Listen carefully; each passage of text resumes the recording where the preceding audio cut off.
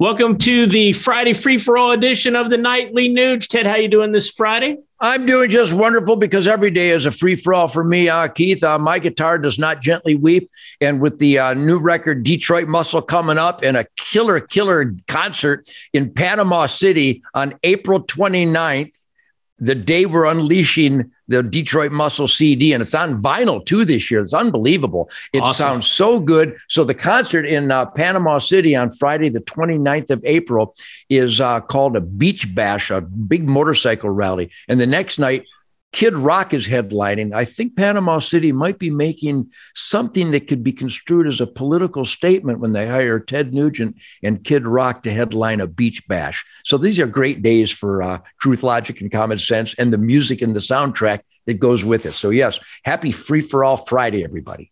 And you know what? I do want to talk more music, but I want to start, and I think there's a tie-in here, Ted. Dale G. from Maryland.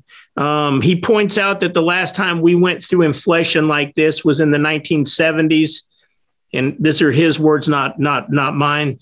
We had a Democrat president then who was weak on foreign policy, and obviously his policies led to inflation.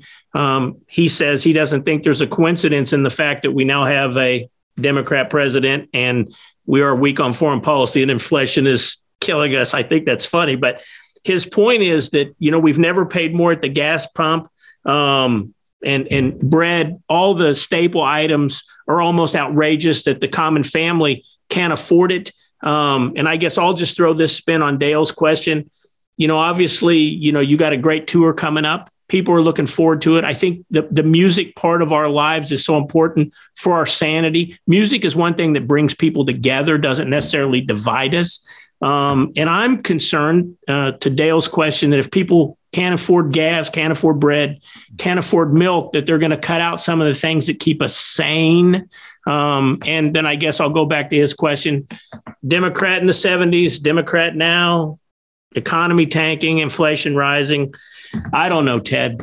What's your free-for-all take on this nonsense? Well, these are treacherous, heartbreaking, and dangerous times. So Daryl is actually correct.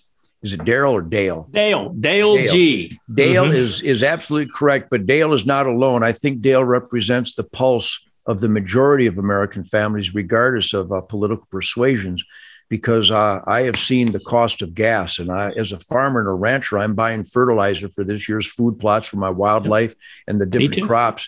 Fertilizer's up 300%. It's ridiculous. I've seen buddies building cabins up on their hunting grounds in Michigan where the cost of a 2x4 is like nothing we've ever seen before in the history of the United States of America.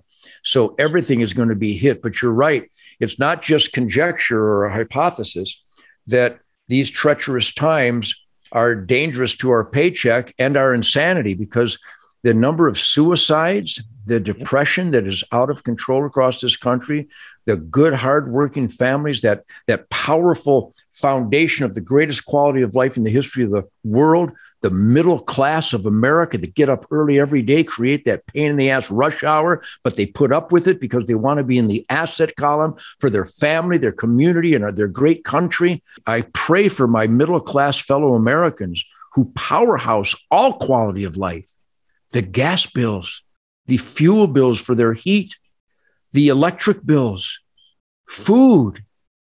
Holy smokes. We need to pray hard.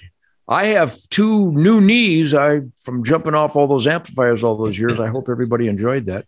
But once I discovered the word meniscus, I didn't have any. And so, but on my very painful knees, I genuflect and I pray. And I almost weep tears of blood for America, because the biggest threat to America is Uncle Sam. What a horrible, heartbreaking statement that is irrefutable in its essence. So people, pray hard, get ready for a great tour. I hope you can make it. I hope we can make it. Stop and think, Keith. We have trucks and buses, hotels and salaries and equipment and security and tickets production. It's huge. The costs for my tour are going to go up double this year. Crazy. So I pray for everybody. I hope everybody prays for me. I do have one question for you, Ted, and this is personal. So I am planning on seeing you in Kansas City in August when you and the band get up here. And of course, I'm planning on coming down to Florida and any other place I can catch you. So for those of us that will be coming to Ted Nugent concerts this tour, will there be a mixture between classic Ted Nugent and some of the new stuff off of Detroit Muscle? Absolutely, because there's some songs that I cannot fail to perform for my own cravings. Right. I guarantee you're going to hear.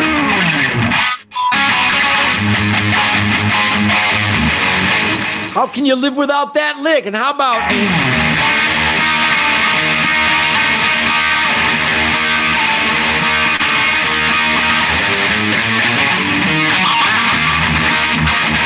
I mean, come on, how about?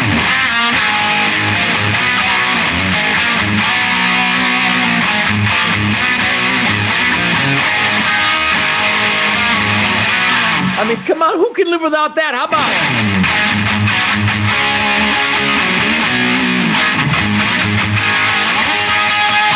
How about it?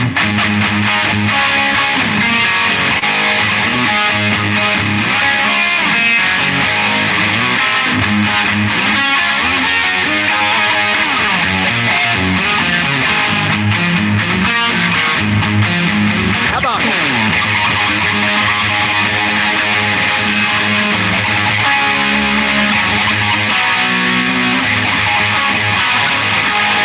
I mean, and then the new stuff. Come and take it.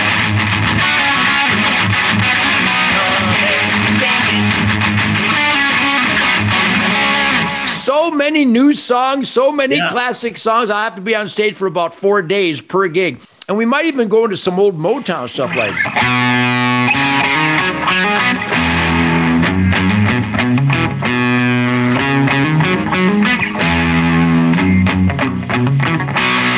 My Girl, how about?